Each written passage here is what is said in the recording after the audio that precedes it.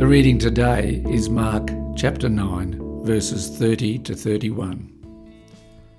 They left that place and passed through Galilee.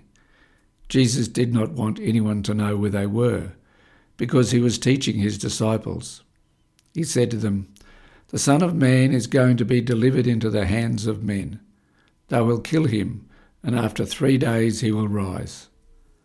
But they did not understand what he meant, and were afraid to ask him about it. This passage in Mark's Gospel is known as the second Passion prediction. There are 3 in total. Why didn't the disciples just ask Jesus to explain? Possibly because they didn't want to appear confused. Or perhaps his teaching disturbed them so much that they didn't want to face it. One of the great myths of the Christian faith is, the closer we are to Jesus, the more we are supposed to know about God, about prayer, about the Bible, about religious stuff. Especially in today's world, no one wants to look uninformed, confused, or clueless. We often hold back our toughest questions. Yet, the deepest mysteries of life do, in fact, elude us. Why do good people suffer? Why can humanity be so brutal? Why does evil succeed? If God's own Son is betrayed and killed, then is anyone safe? Why did God set up a world like this?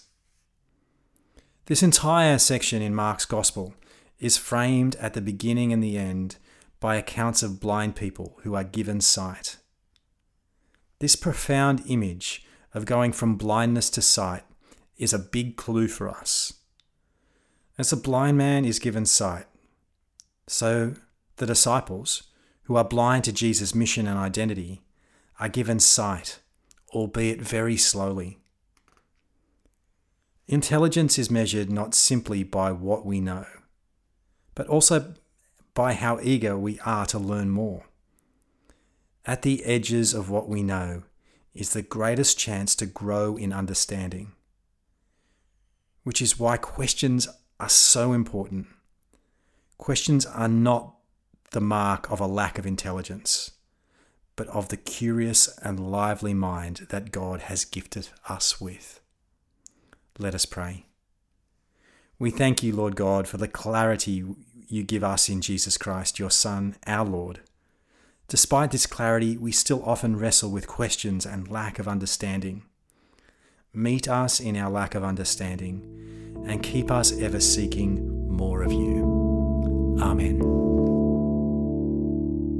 If you have any questions or would like to find out more about our church, visit stbarts.com.au.